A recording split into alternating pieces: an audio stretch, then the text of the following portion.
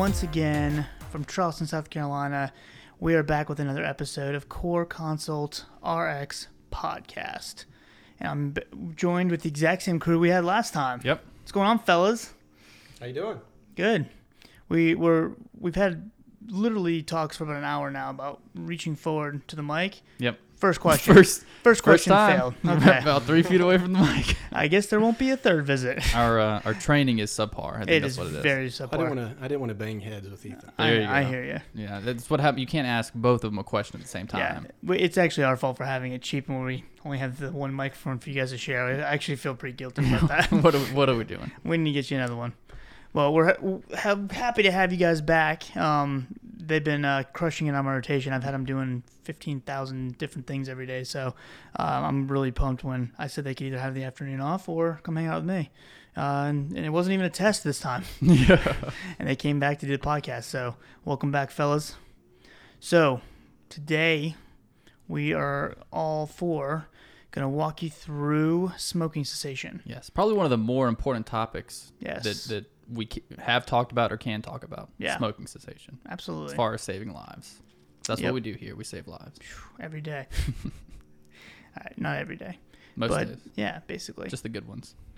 But, so we're going to kind of walk through some of the background, walk through why smoking is an issue in the first place, and, we'll just kind of see where it goes, talk about some of the pharmacotherapy. Yep. Guys, jump in anytime you want. Some of the behavioral therapy. Because it's both sides. We'll talk about that. Absolutely. So kind of see where it goes. Anything else we need to cover before we kind of jump into it? I don't know. I kind of want to do a little PSA about the valsartan recall. Yeah. So that's kind of interesting, isn't it? Especially since you were trying to give it out. I know. I had it on the shelf, and I had a guy come, and it was the first day of the recall. He asked me if I had this on the shelf. I was like, yep. And he said I was giving out cancer.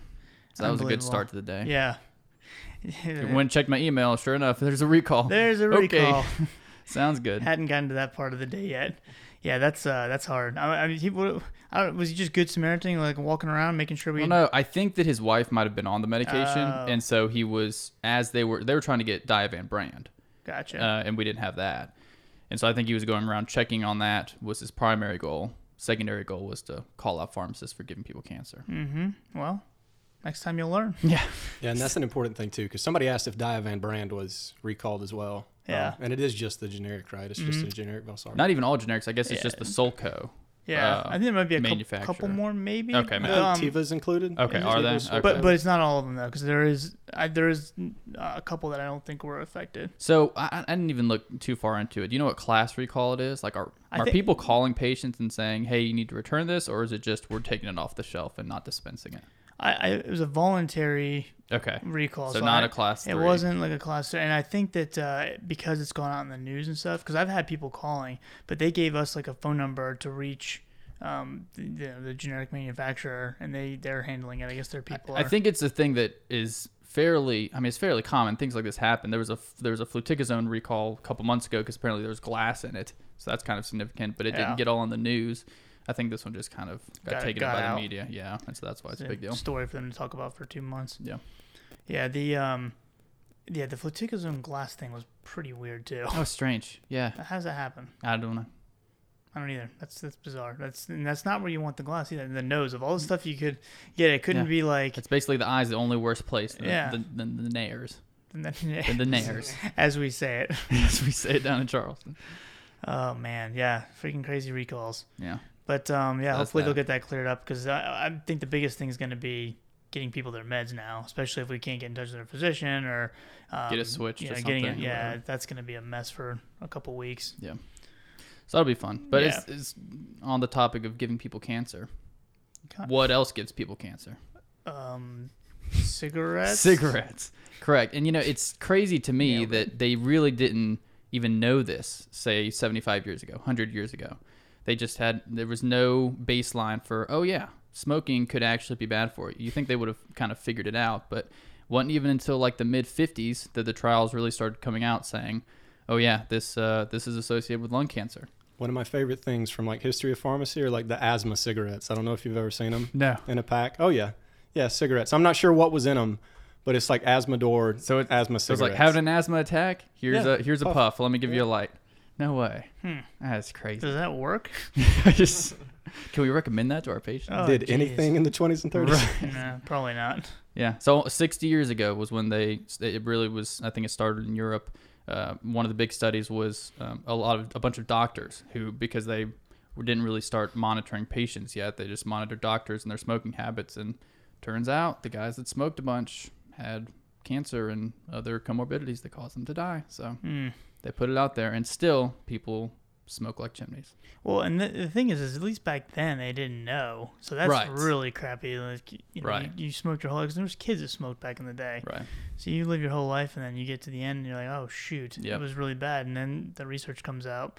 Now that people are doing it, it's like, come on, man, we got enough research. It's Right. bad. It's bad for you. This is bad for you. We've established it. So at least people do know. So I Yeah. mean, if they're smoking, they know it's bad for you.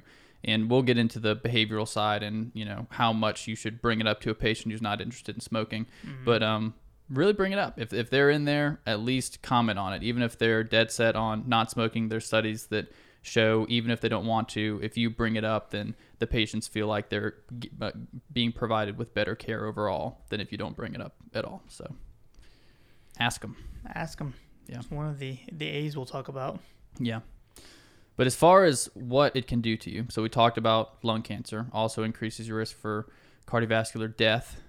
More than 480,000 deaths each year are associated with smoking, which is nearly 1 in 5 people. So like 20% of deaths are just from smoking.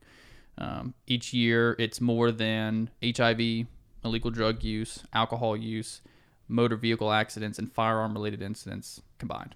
Really? All combined, smoking beats them. This is per the CDC. They really paint a pretty bleak picture when it comes to smoking. Yeah, jeez. 10 times as many U.S. citizens have died prematurely from cigarette smoking than in all wars fought in the United States ever. Did you say 10%? 10 times. 10 times? 10 times. Wow. As many. That's crazy. Yeah, that's pretty nuts. That's that's the CDC statistics. This is the CDC. Yeah. That is crazy.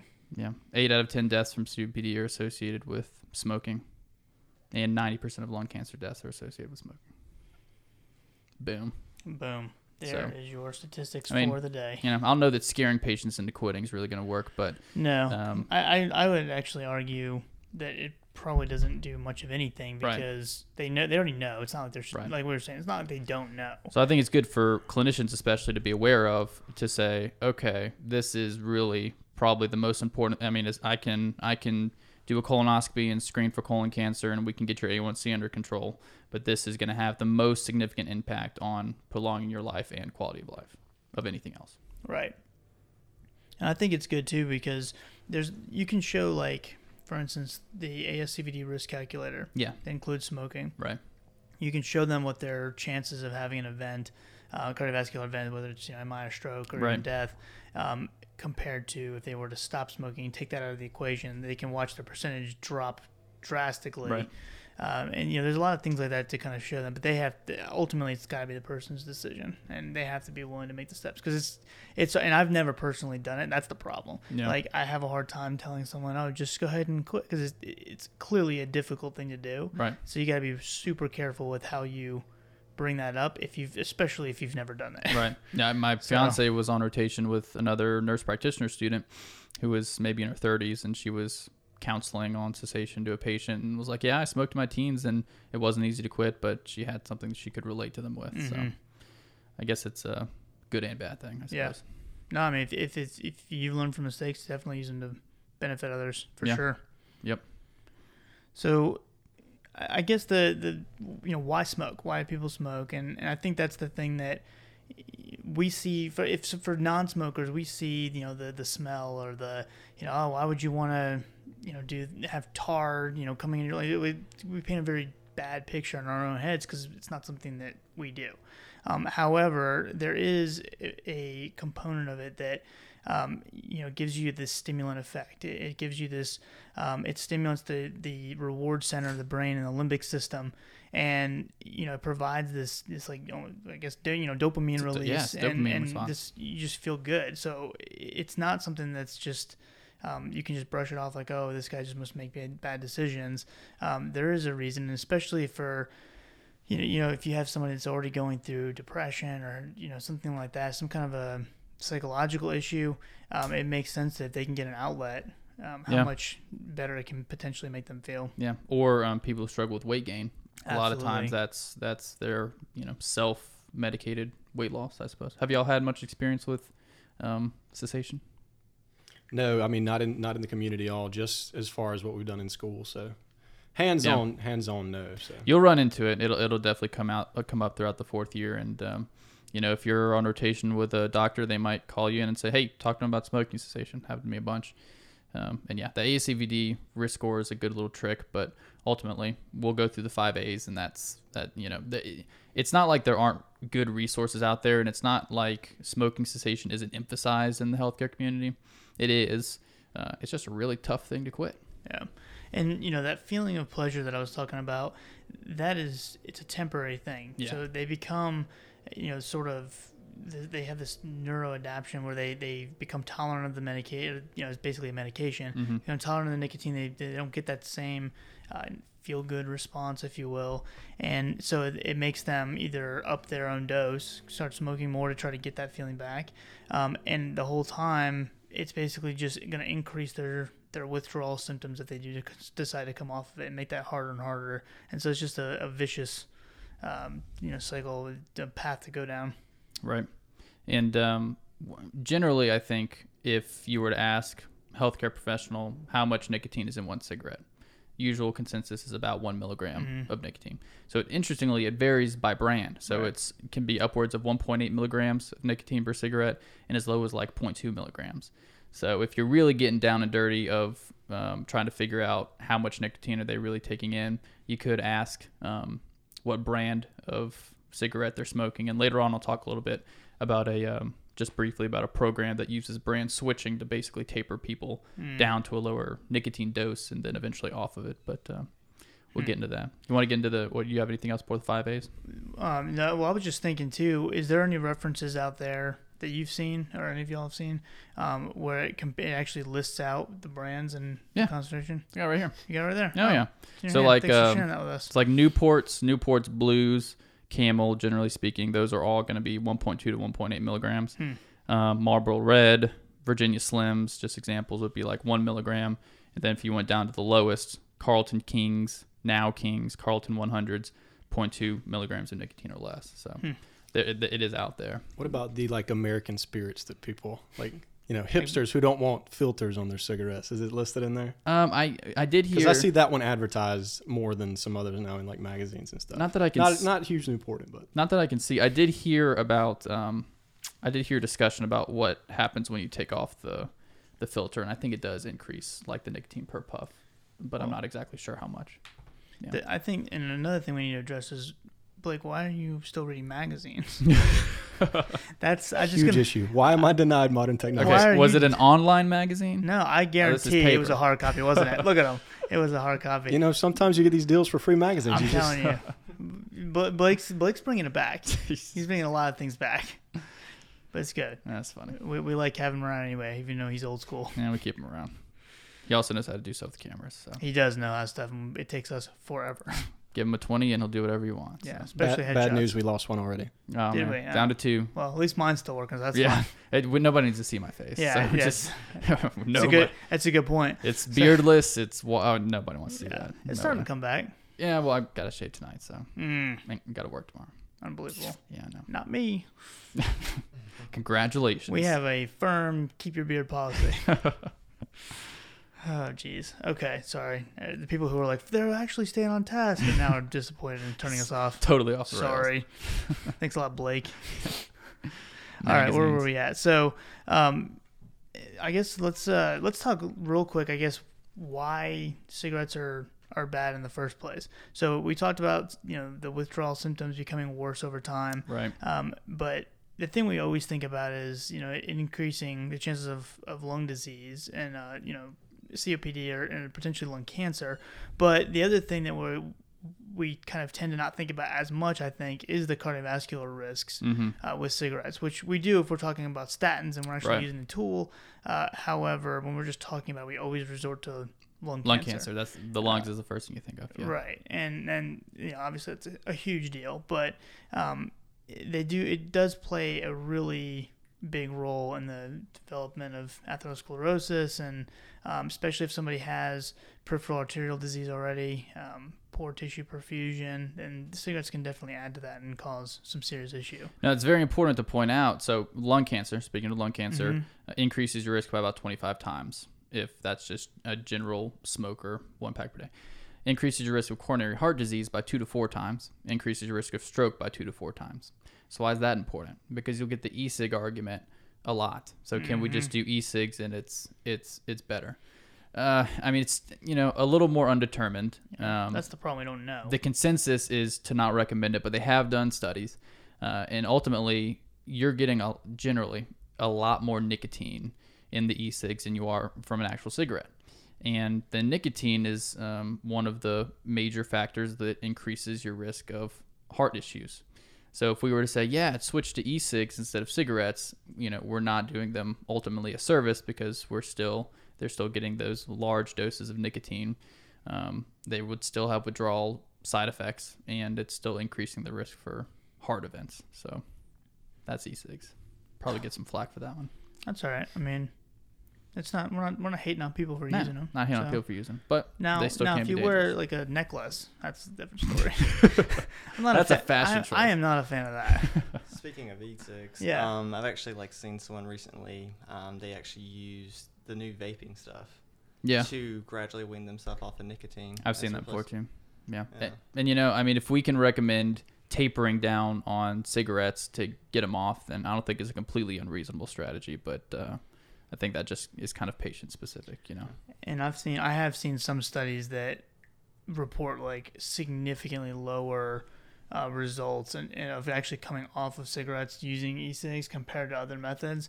But then I'll see other studies that report better. I think it just depends on how they set it up, and I don't think there's a lot of super great data. It's very, and I think ultimately the point is we can't say e-cigs are safe. We just can't. Right. We can't say. Well, that. they have a lot more chemicals than even regular cigarette does. Yeah. And plus, there's no, because it's vapor, they just sit there and puff on it. The kid next to me in the movies the other night, I know, just all night, just puffing in my ear. They're able to get so much more in and out. They're getting a lot more nicotine. So it's a trade-off. You're getting rid of the tar and the carcinogens, and you're substituting immense amounts of nicotine. So one of those things. Like we'll know in 50 years whether it's bad or not. They'll figure it out. Kind of like all these. Well, anyways, we'll get on that. Moving on. So the 5 A's. You want to go through those? Yeah, we can go through that. So this is kind of what they've come up with for techniques, in-office techniques of how to address smoking cessation with patients in the best way. It incorporates motivational interviewing and incorporates theoretical models of change. But it's pretty simple. Ask, advise, assess, assist, and arrange, right? Right. So ask. So you got to ask them, are they interested in quitting, right? Right. Just bring it up to them. And it doesn't have to be, something like accusatory or anything like that. Just ask them, hey, are you still smoking? We have to just update your charts. And then have you ever thought about quitting? Just, it can be very nonchalant. Just ask them and see how they respond. If they're super, defensive and aggressive immediately because they don't want to even approach the subject, then don't push it, and build that rapport with them and build the trust, and hopefully you can talk to them later on. Right. And not just you as a clinician, but you can basically implement office-wide systems to make sure that every patient who comes through is at least asked about smoking, and then afterwards asked if they're interested in quitting. Yeah. I think one of the worst when you're talking to someone is let's say you ask them and they say, yeah, I do, but I don't know how to do it. I don't know how to, I can't get myself to actually do that. I think the big thing that we want to refrain from saying is all you have to do is quit. Blank. Yeah. Whatever it may be. All you have to do is just find something else to take its spot. All you have to, because it's really easy to say all you have to do, but you don't, you may not know what else is going on in that person's life or why they are doing this. But, to say that all you have to do something is implying that, and in my mind, I'm not a psychiatrist, I haven't done, or a psychologist, but I feel like that's implying, it's an easy process. Well, if it's the hardest thing they've ever done, well, they're like, well, geez, Right. man. Because it's definitely, there's a line to play, because you don't want to make it sound like a huge chore, or you think that you're pushing them away from doing it. So I think I tend towards that with medications a lot. I'm like, oh, it's no big deal. You just do this once a day. It's really easy, And so if you're trying to get somebody to quit, oh yeah, no big deal. It's really easy. But I think it is important for them to know up front, like, this is going to be a process. Right. It's probably not going to work the first time. It's going to take multiple times. You just got to persevere. All you got to do is persevere, but you got to persevere, right? Yeah. And I guess like you're saying, I think it just depends on the rapport you have with the person. Yeah. Because everybody reads it differently. Yeah. But I've seen people get very upset when you act like, all you have to do is just this. It's so easy. Right. Like, well, maybe it's not. Maybe it's easy for every person else except for that person. Right. You just got to keep that in mind. Right. Especially, then you start throwing in other, mental illness in there, and it's a lot of layers to pull back before you just make it act like it's a simple solution. Right. For sure. So yeah, ask. So ask it, and like I said, that's more for just determining whether they smoke or not. So then you're going to advise them. So if they do smoke, okay, we're going to strongly urge you to quit. That doesn't have to be the words you use, but you want to strongly urge them to quit. Be clear, be strong, and make it personalized. You got to know the patient, or even if it's a new patient, use things that have worked for you in the past and impart on them some knowledge. Let them know that, as your clinician, I want you to know that this might be the most important thing you can do to protect your health now and in the future is quitting smoking. And, use some motivational interviewing skills there. Yeah. I think one of the best kind of attributes of motivational interviewing is, if you're having a conversation with the patient, I always establish what their goal is. Why are you spending your time meeting with me when you could be doing something else that's clearly more fun?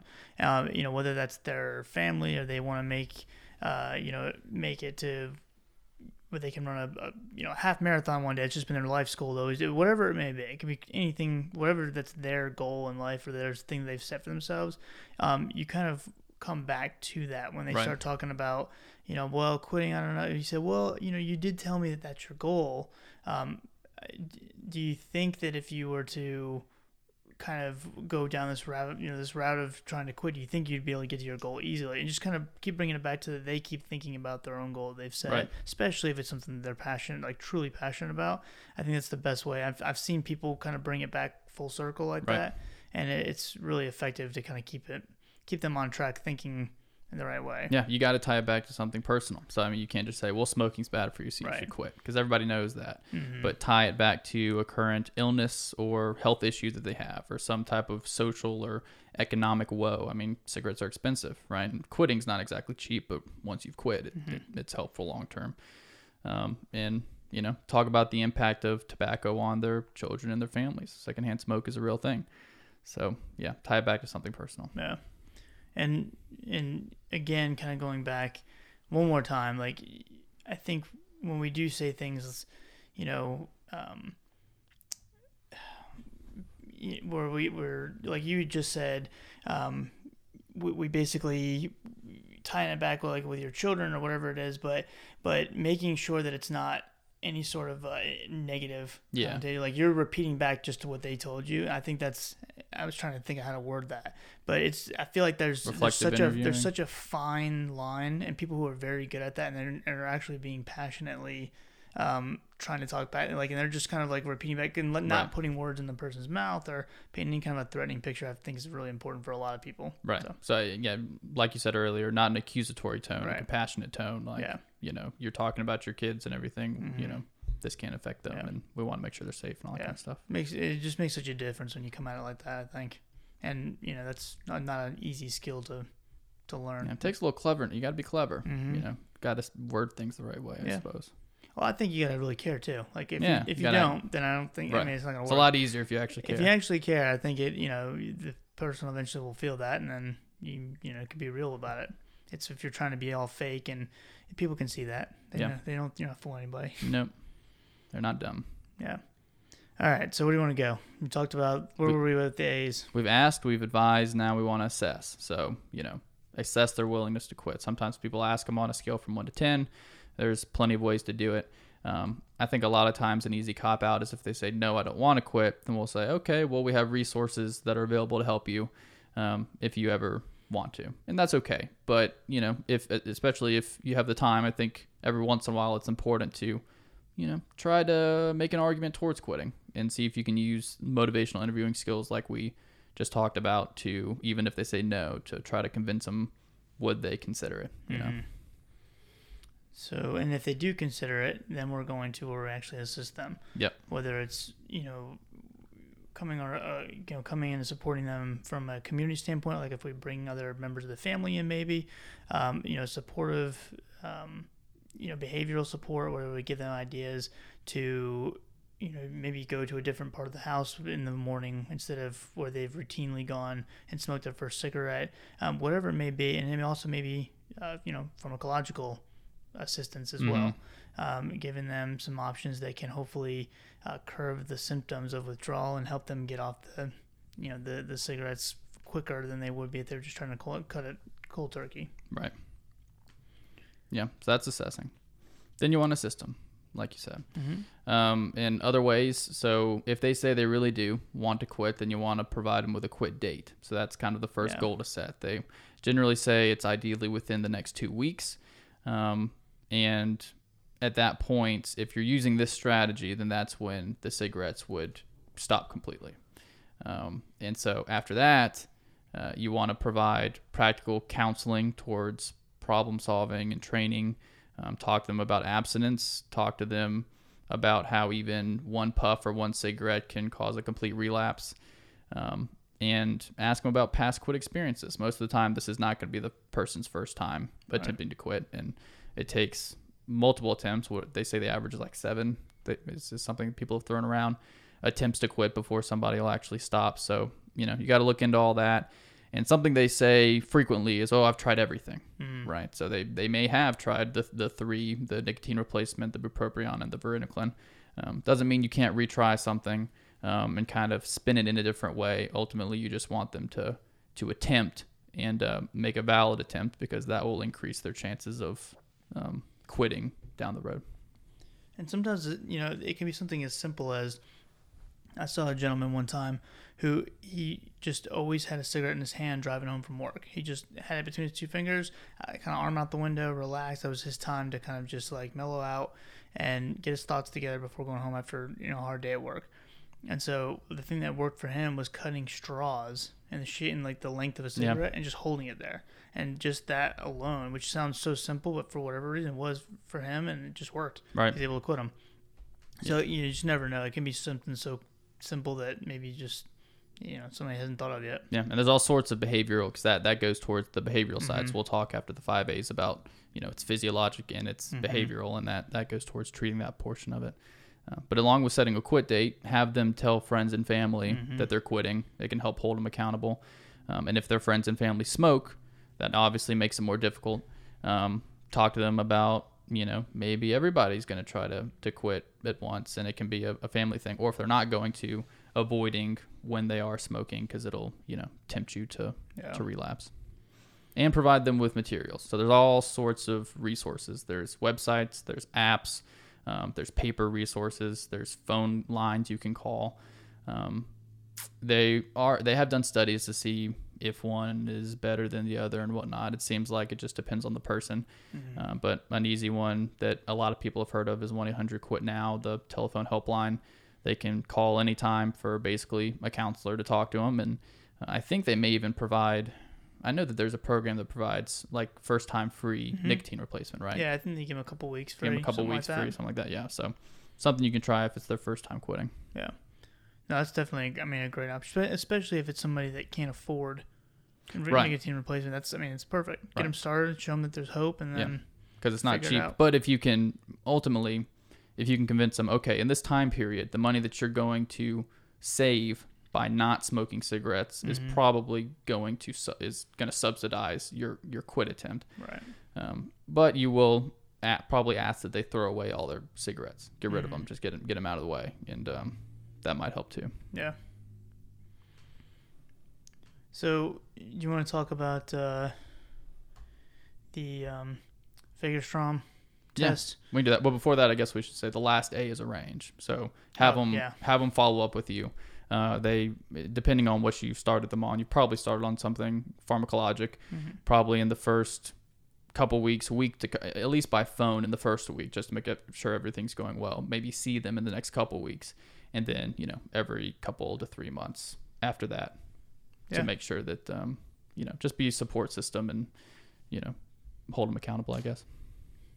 I think there's a lot of like clinic offices, like primary care docs, things like that have smoking cessation classes that their patients can go to for free and kind of get some advice and some assistance and all that. There's a lot of opportunities now. And they have looked at group therapy versus placebo, and group therapy was more effective. So got some teammates to keep you accountable. There you go. That's the way to do it. I actually spent a day at when I was working at the VA at their smoking cessation clinic, and that's kind of what it was. They had an NP in there and a psychologist, and they were there for like 4 or 5 hours in the morning to the early afternoon, and they had classes set up for either people who were just who were thinking about quitting. They had another class for people who were in the beginning stages, people who had been abstinent for a while, so you could kind of relate to people in your stage of quitting, and they just provided them with counseling and chatted with them. It's pretty good. That's cool. Yeah. What do you think, guys? Anything else you want to add before we keep going? I just know for in particular, I've heard of a lot of success having like a calendar laid out for patients as well. This is when you're going to start limiting. This is when you're going to start. This is when you're going to increase the dose, and like specifically circling this is your quit date. Also having a arranged follow-up date. Providing any type of like counseling resources for you to refer back to the clinic for like any breakthrough. Isn't there something too, like I feel like I've heard of this, I can't remember if it was related to smoking cessation though, but isn't there something too where if you come up with some sort of like a reward system, like if I don't have a cigarette by this date, I'm gonna reward myself by blank? So that would make sense. For like weight loss. So they actually did study monetary rewards. That's right. And it did increase quit rates. Yeah, up to $800 if you sustained for a certain amount of months or years or something. That's what I was thinking about. And it helps. Yeah. It turns out you just pay people. Yeah, you just pay them to quit and they'll do it. That's hilarious. Who paid that bill? Right, exactly. Well, wasn't it MUSC that did that? They may have heard it at the done something like that. I didn't see it through MUSC, but I saw it. I would have to pull the study to see. But the evidence-based medicine conference that I went to, they talked about that. Really? Yeah, because it was in the back of my brain somewhere. And as soon as you said the money thing, I was like, that's what it was. Yeah. They paid them cash to quit, and people were like, all right, well, sounds good to me. Turns out it's way easier than it was Right. before taking Varenicline. So yeah, that's pretty funny. Yeah. But yeah, that's all you gotta do. If you got someone, just give them cash. It's gonna increase their chances. Maybe. Unless that data's just not that great. I mean, I don't know, worth a shot. I could imagine. I would think it would be something that you could potentially write a grant for and do that. If they're gonna give people, the money to be able to basically give them nicotine replacement. Right. Just give them some cash. See what give happens. them some cash. And maybe that was the last thing they needed to get back on their feet, and now they're ready to rock. And if that works, you may be able to kind of, spin their savings as an income or a monetary reward, basically. So, if you can get them to look at it that way, then that might even help too. So. Introduce them some stock options. There you go. Boom. Yeah. put the money right back into the tobacco industry. You gotta put invest. What you're gonna want to do is invest in Camel. Right. Get some money back from them. Oh man. Jeez. I'm shocked though that like that's and this is like totally random, but just the fact that that's that we know for a fact that it causes all these horrible problems. And the company's like, no, we're fine. Yeah. We're good. Well, it baffles me that I can still remember in the last, less than 10 years ago when pharmacies just had the cigarettes right there. Big box pharmacies just had them right there. There's some of them that still do. Well, a lot of grocery stores still do because they just, they carry the, so some just like the standalone pharmacies still sell cigarettes? Mm-hmm. That fascinates me. It's fascinating. Yeah. Let it be known that Roach Pharmacy does not. There you go. Got to plug That's that. Good. So this is a good time to take a break and tell you that this podcast is brought to you by Roach Pharmacy, as well as Roach Photography as well. Blake, Roach Photography. Oh, we got the ads up there. So also Albert Einstein. Not footing the bill on the payment for stopping smoking though. Yeah, No. no. Hate to break the news. Just a bill for me to do that shout out, right? You're right. Did we not talk about that? Yeah, we didn't know. It's not a No. contract. We didn't sign anything. Seriously though, if you guys are in Charleston area and you need headshots done, Blake's like a phenomenal photographer. He did just increase his prices, which is fine, because he's worth it, and we're trying to get him some business. So You know, I could use some headshots. I know, I When was you say thinking the same headshots, thing. that sounds like I'm like an actor or something. But I are could you not? I mean, basically. What do we do on here? I'm a male model, basically. I mean, we're definitely acting like we know what we're talking about. That's a good point. No, I think, really, the only time I can think of when I would need them is for LinkedIn. Just I was because going to say, I was literally. told that that's what I need on LinkedIn. That's and exactly not what I was just the thinking. I was picture like, took on my iPhone. LinkedIn profile pic is subpar. I'd pay, whatever. Yeah, because everybody has the one they took the very first year. Yeah. Well, some that's not even even- what I use. I just took something. I took one of my Yeah. iPhones. So I need something better. Some even CVs. People will put their pictures on their CV. Not really. Yeah, so I also, Like on the back, like a glamour shot, taking up the full yeah. page. I have no idea. I- That's what that's people how I tell me would when do I it. take them. I so. spray mine with Kenneth Cole black, letter bold, whatever it's called. That way people know what I'm about. Yeah, no, I don't do that. Would be a good idea, though. Yeah, but if you do need a professional picture done, let us know. We'll hook you up with Blake because he's good, and we want you to look good on LinkedIn and not get passed up for a job because you didn't Yeah. call Blake Yeah. and regret it for the rest of your life. Yeah. Anyways, back to smoking. Where were we? So you want to go through some pharmacotherapy, and within that, we can talk a little bit about the behavioral side of things. Yeah, where do you want to start? Well, I mean, so like we were saying earlier, there's two facets, I guess, to smoking, and you can tell the patients this. One is the physical addiction to the nicotine, and two is the behavioral, because it really becomes an integral part of people's lives. When they've been smoking for 20, 30, 40 years, very consistently, they're having to wake up, and a lot of times within the first 30 minutes or less of their day, they're thinking about, okay, I need to have a cigarette.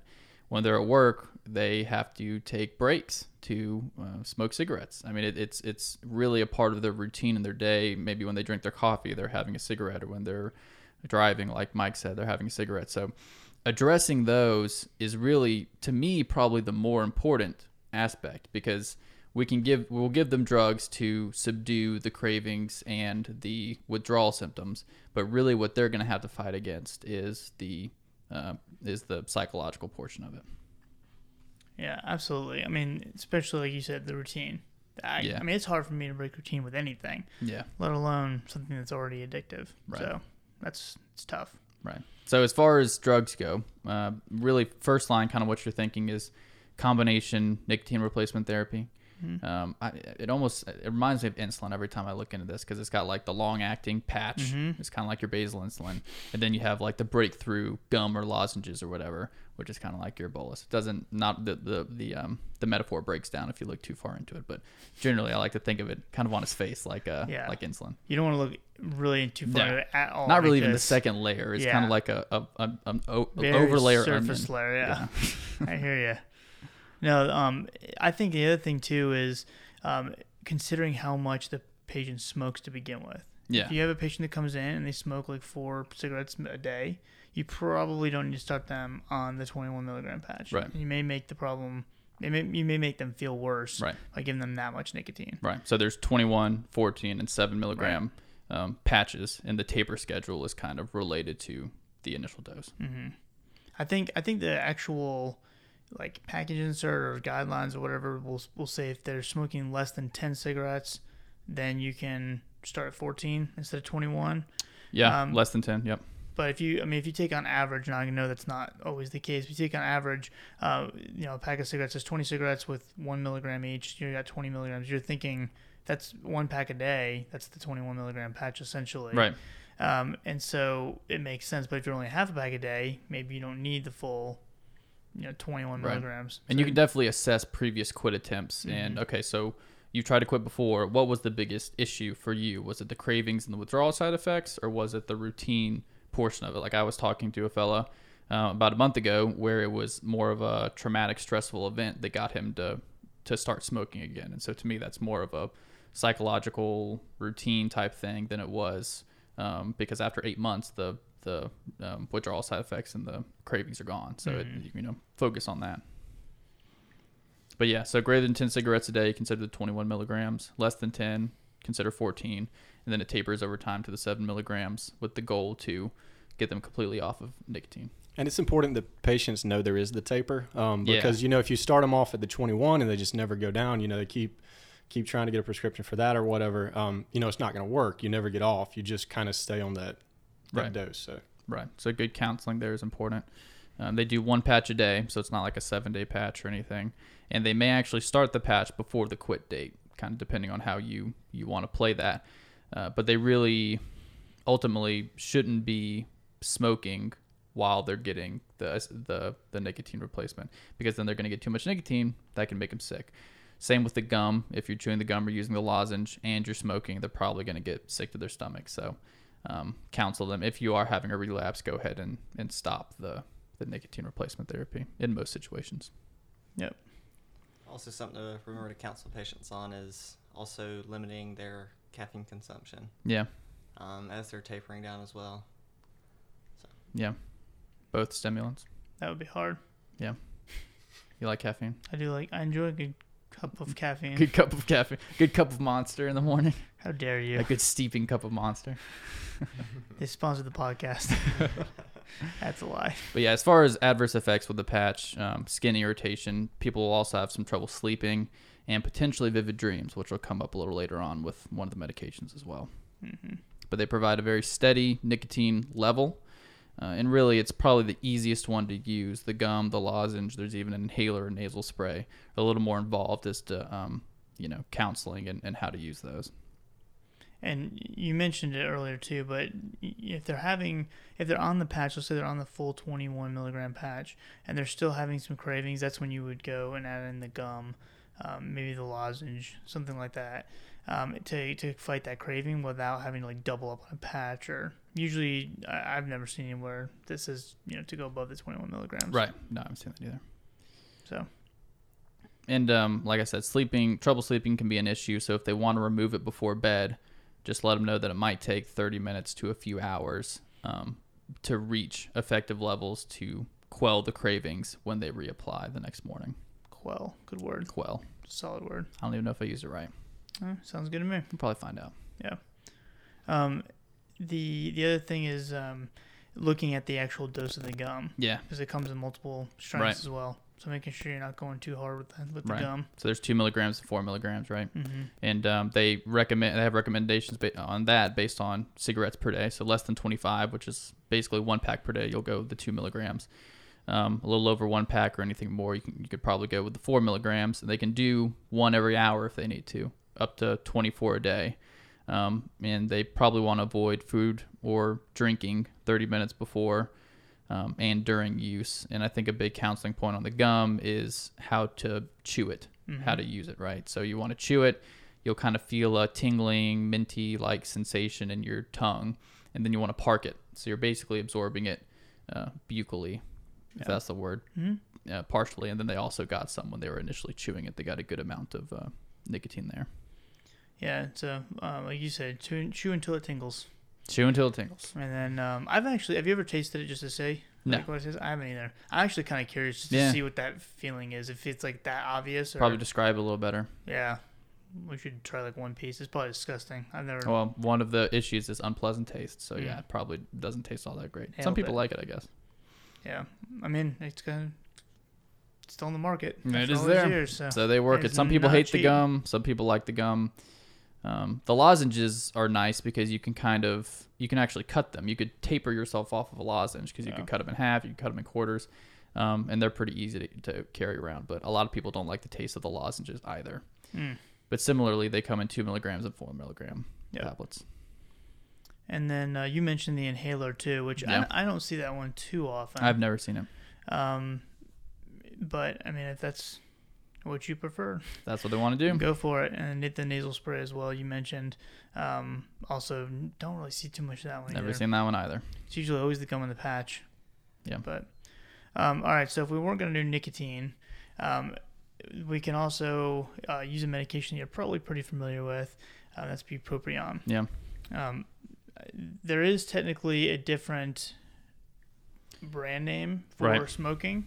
They're not interchangeable. Some people still will and use them off-label, so to speak. But the big thing is remember that if you're going to use bupropion, and especially if you're going to switch it to one of the ones that's not the what's the brand? Zyban. Zyban. Yeah. So Zyban is for smoking. Is actually approved for smoking. That's the bupropion SR, and then there's bupropion XL. That's Wellbutrin. Yeah, and there is another bupropion SR that's not equivalent to Zyban, but it is still really? and it's still 12-hour though. So Gotcha. they won't link in like a pharmacy's computer, but it's still 12 hours. The key is to make sure you're not using Wellbutrin, because Wellbutrin being 24 hours, you may not get the full effect for that whole time, right. and you want to make sure you're getting another dose sooner than later. Right. Is kind of what I've seen works better. And the weird thing about the bupropion is a lot of people, and I've talked to someone in my family who actually described this. They said that it made the cigarettes taste like an ashtray. Yeah, they make them taste bad. They did they didn't like the bupropion because it made the cigarettes taste so bad. Because they're not getting that physiological reward for it, and so they're just tasting it, which ultimately probably doesn't taste all that great. Right. And they're just like, yeah, this is no good, because bupropion acts on norepinephrine and dopamine, so it's really hitting the dopamine response, and they're not exactly sure how it works in smoking cessation. All they know is it ultimately decreases your craving some, decreases the pleasure you get out of it some, and also blunts some of the post-cessation weight gain that you're going to get. Because bupropion's weight neutral and may even cause a little bit of weight loss. And after you stop smoking, you're probably going to gain a little weight, unfortunately. Mm-hmm. So then they can go to nutrition or dietitian or something on top of smoking cessation. Hopefully get some... Which is just going to make it harder to quit. Yeah, that's tough. Yeah, and one big counseling point, if a patient has a history of seizures, no bupropion. Mm-hmm. Contraindicated with a history of seizures. Yes, that's a good point. Yeah. You want to move on to varenicline? Yeah, and varenicline, ultimately, I might consider over bupropion, just looking at some of the data. It's a little more equivalent with nicotine replacement therapy, but, you'll probably go through multiple things before you figure out what's going to work for a patient. Yeah. So it is a, hopefully I said this right, it is a partial agonist antagonist. Yes. And so you are blocking the receptor as far as so that the nicotine itself isn't binding. Right. But you're still binding a little bit. You're just not giving yourself quite the full effect of the binding to that nicotinic receptor. And so you're getting a little bit of that positive feedback, taking away the craving, but you're not getting the full-on effect of the cigarette. So it helps relieve withdrawal and also blocks reward from smoking. I think I might have misspoke and said that same thing about bupropion. I don't know that it helps with the withdrawal all that much. Well, I think it's just because it's working in the pleasure center. Yeah, I think it's the increasing dopamine levels. Yeah. And both of these, we should have mentioned, you would start 1 to 2 weeks before the quit date. A little bit different than nicotine replacement therapy. Kind of get it in your system, get used to it, see if there's any adverse effects. Right. And one notable one about Chantix, which is varenicline, is abnormal dreams. A lot of people report that, and can be disconcerting to somebody. You might want to avoid that. And somebody who has history of psychiatric issues, especially PTSD with, nightmares, might not be the best. Now, they used to have a black box warning on Chantix where it would talk about all these different psychiatric side effects. Well, after the data came out from the Eagles trial, I was going to talk about that. They removed the box. You got to talk about that in detail? No, not about that specifically, but I did have a little bit on the Eagle trial. I jumped the gun. No, go ahead. No. Finish up. I want to hear what you have to say about it. I'm curious now. The Eagle trial was kind of where we get they actually looked at varenicline versus bupropion versus the nicotine patch. So they didn't look at the combination nicotine replacement therapy, but they did look at the patch versus placebo in about 8,000 smokers. And each medication was more effective than placebo after about 6 months, but varenicline did produce higher quit rates than bupropion or the patch, with bupropion and the patch having comparable efficacy. So Eagles trial favors varenicline, but like I said, it didn't look at the combination NRT, nicotine replacement therapy. So we kind of look at both of those as being the first line. And they've also done studies recently, as recently as I think this one was in April 9th in JAMA Internal Medicine 2018, looking at cardiovascular risk and safety of varenicline, bupropion, and nicotine patch. To assess whether or not they had increases in cardiovascular risk. Right. It didn't look like it was all that worrisome. Right. So that's a special population you definitely want to consider for sure. And we mentioned seizures. Hospitalized smokers, they're usually going to go with the nicotine replacement therapy just because it works quicker than doing varenicline or bupropion. But they might do that as you're going out, if somebody's really gung-ho to quit. And bupropion may also be a good option if they have a history of depression and you're trying to augment that as well. Then you could go with the bupropion. It might kill two birds with one stone. Yep. So, yeah. What else? What else should we talk about, fellas? Anything we want to add to that? I had a little bit on the behavioral side. Let's talk about it. That's good. That's important. So, I mean, we got to talk about coping strategies with them because, like we went over, really that's it. As far as pharmacologic stuff, you've got those 3 medications is kind of what you're looking at. I think they are studying some other things, but right now, that's what we have. As far as behavioral therapies, there's a lot that goes into that. It's very patient specific. See what issues they have and kind of address them. Some people use exercise as an outlet and a way to address, the weight gain that you're going to have after you quit. Some people implement non-smoking zones, especially with caregivers and family, to help the person quit. So maybe the home or the car, to minimize the time that they have to spend with other smokers. You can talk about behavioral distractions, engaging in, simple activities like knitting or drawing or something like that. That's going to keep their mind off smoking. Who knows? I'm thinking of a lady, I'm thinking you would do the knitting. I would do I would do the knitting. That would get my mind off it for sure. Read magazines. You could read magazines. Paper magazines. Paper. I can physically touch. I'm looking for tangible magazines. And Velcro shoes. But yeah, for some people, just chewing gum in general, just to keep their mouth busy, helps them. Or this is more if they start to have a craving, then they should really have some type of strategy in place to, okay, what do I do now? Because I need to get my mind off of it, and the craving will pass. Or drink a glass of water, have a snack, something like that. And, have them focus on the benefits of quitting. You can use that ASCVD calculator. If they have grandkids or kids that they want to be around for, have them focus on something like that. Use those strategies, stress management, relaxation strategies, whatever, to help with the withdrawal symptoms and the cravings, and whatever works, whatever helps. Yeah. And I mentioned the Fagerstrom test. Did you go into that in more detail? So that's something that is a questionnaire that you can use to kind of figure out maybe where that person is in their journey of quitting. And so it's basically a series of 6 questions. It asks, how soon after you wake up do you smoke your first cigarette? And so it's anything from 5 minutes up to 60 minutes. And this is, do you find it difficult to refrain from smoking in places where it is forbidden, like church or the library or a cinema? That kid next to me smoking like crazy in that vape pipe. Just trying to watch Ant-Man, getting puffed with vapor. I'm sure he was a nice guy. But the cigarette, what cigarette would you hate to give up the most? Which is kind of an interesting question. Yeah, like your first or whatever. And that's basically it is the first one in the morning or all the others. Right. And then how many cigarettes per day do you smoke? Do you smoke more frequently during the first hours of waking than during the rest of the day?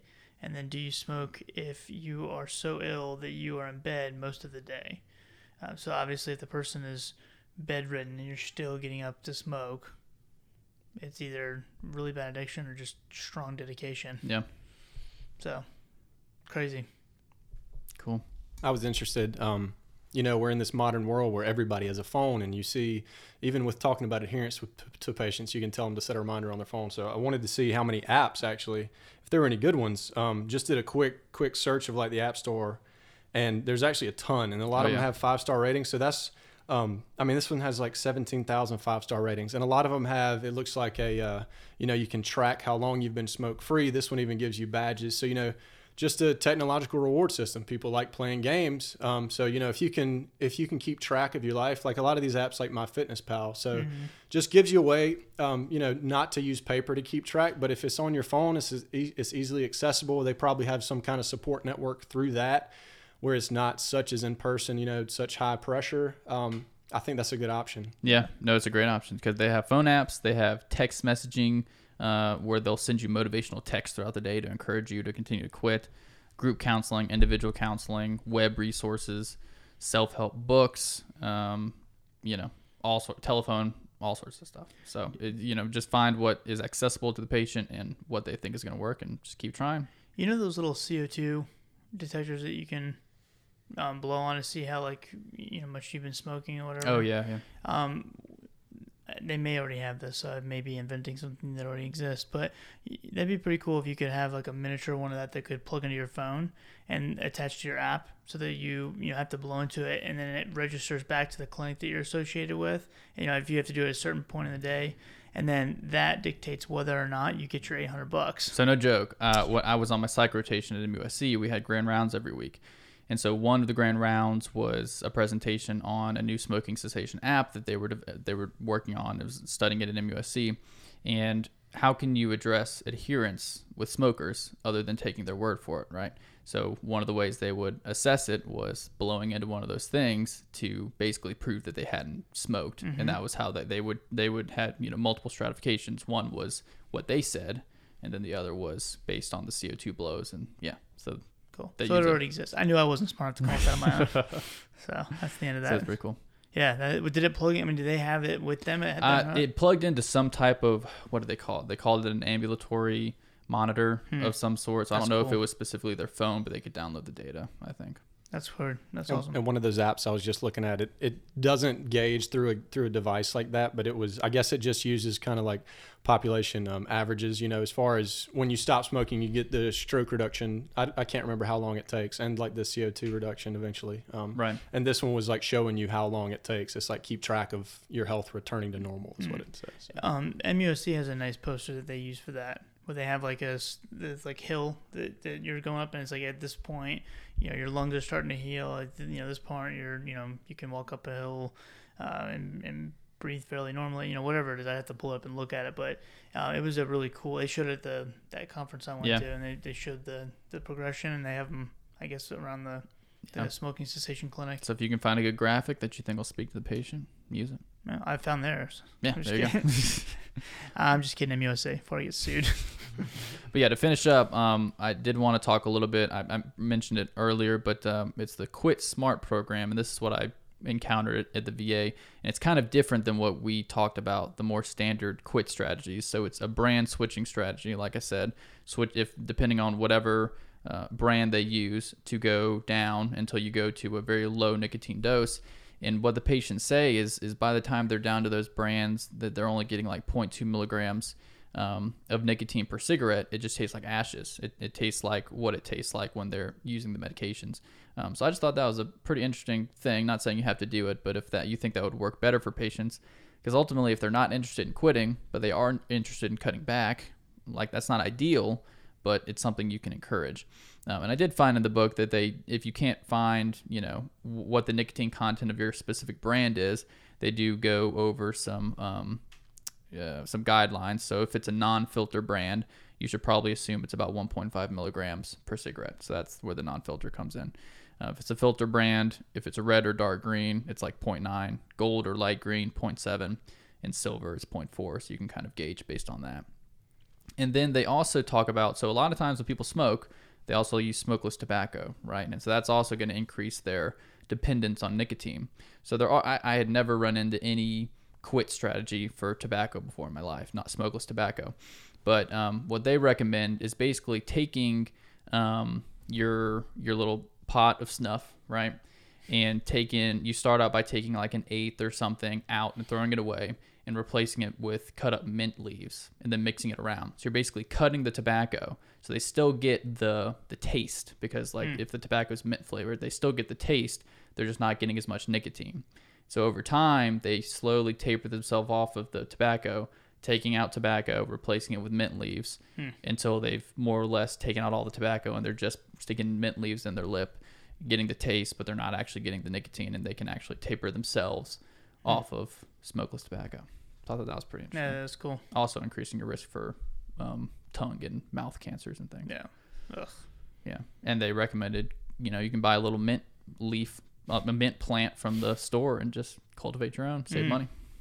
Or if you just really like mints. Or you just like mint. You can do that too. Toss it in with your way less addictive, spaghetti, I'm sure. I've never tried it. Yeah, I would think so. Yeah. Tea. And my crumpets. Get my tea leaves and mints. I don't know. I don't know. I don't know where I was going. That's with what that. you think British people do? No, I didn't Okay. did I use the offensive No, you accent? didn't. No, I sure didn't. I just assumed that's what, that's what you're going for. You're actually the one that's Okay. it's being nationalist or whatever There you go. you call it. Nationalist. That's the word. That's probably what they use. Probably.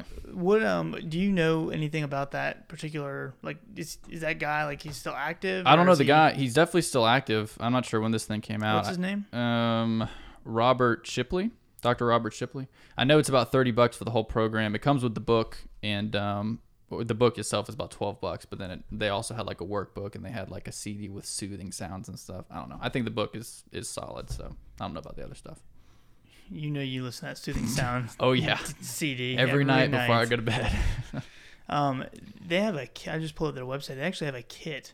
If you, for healthcare professionals, if you wanted to become like one of their trainers or whatever, it's pretty interesting. We should reach out to them. Sure, that'd be cool.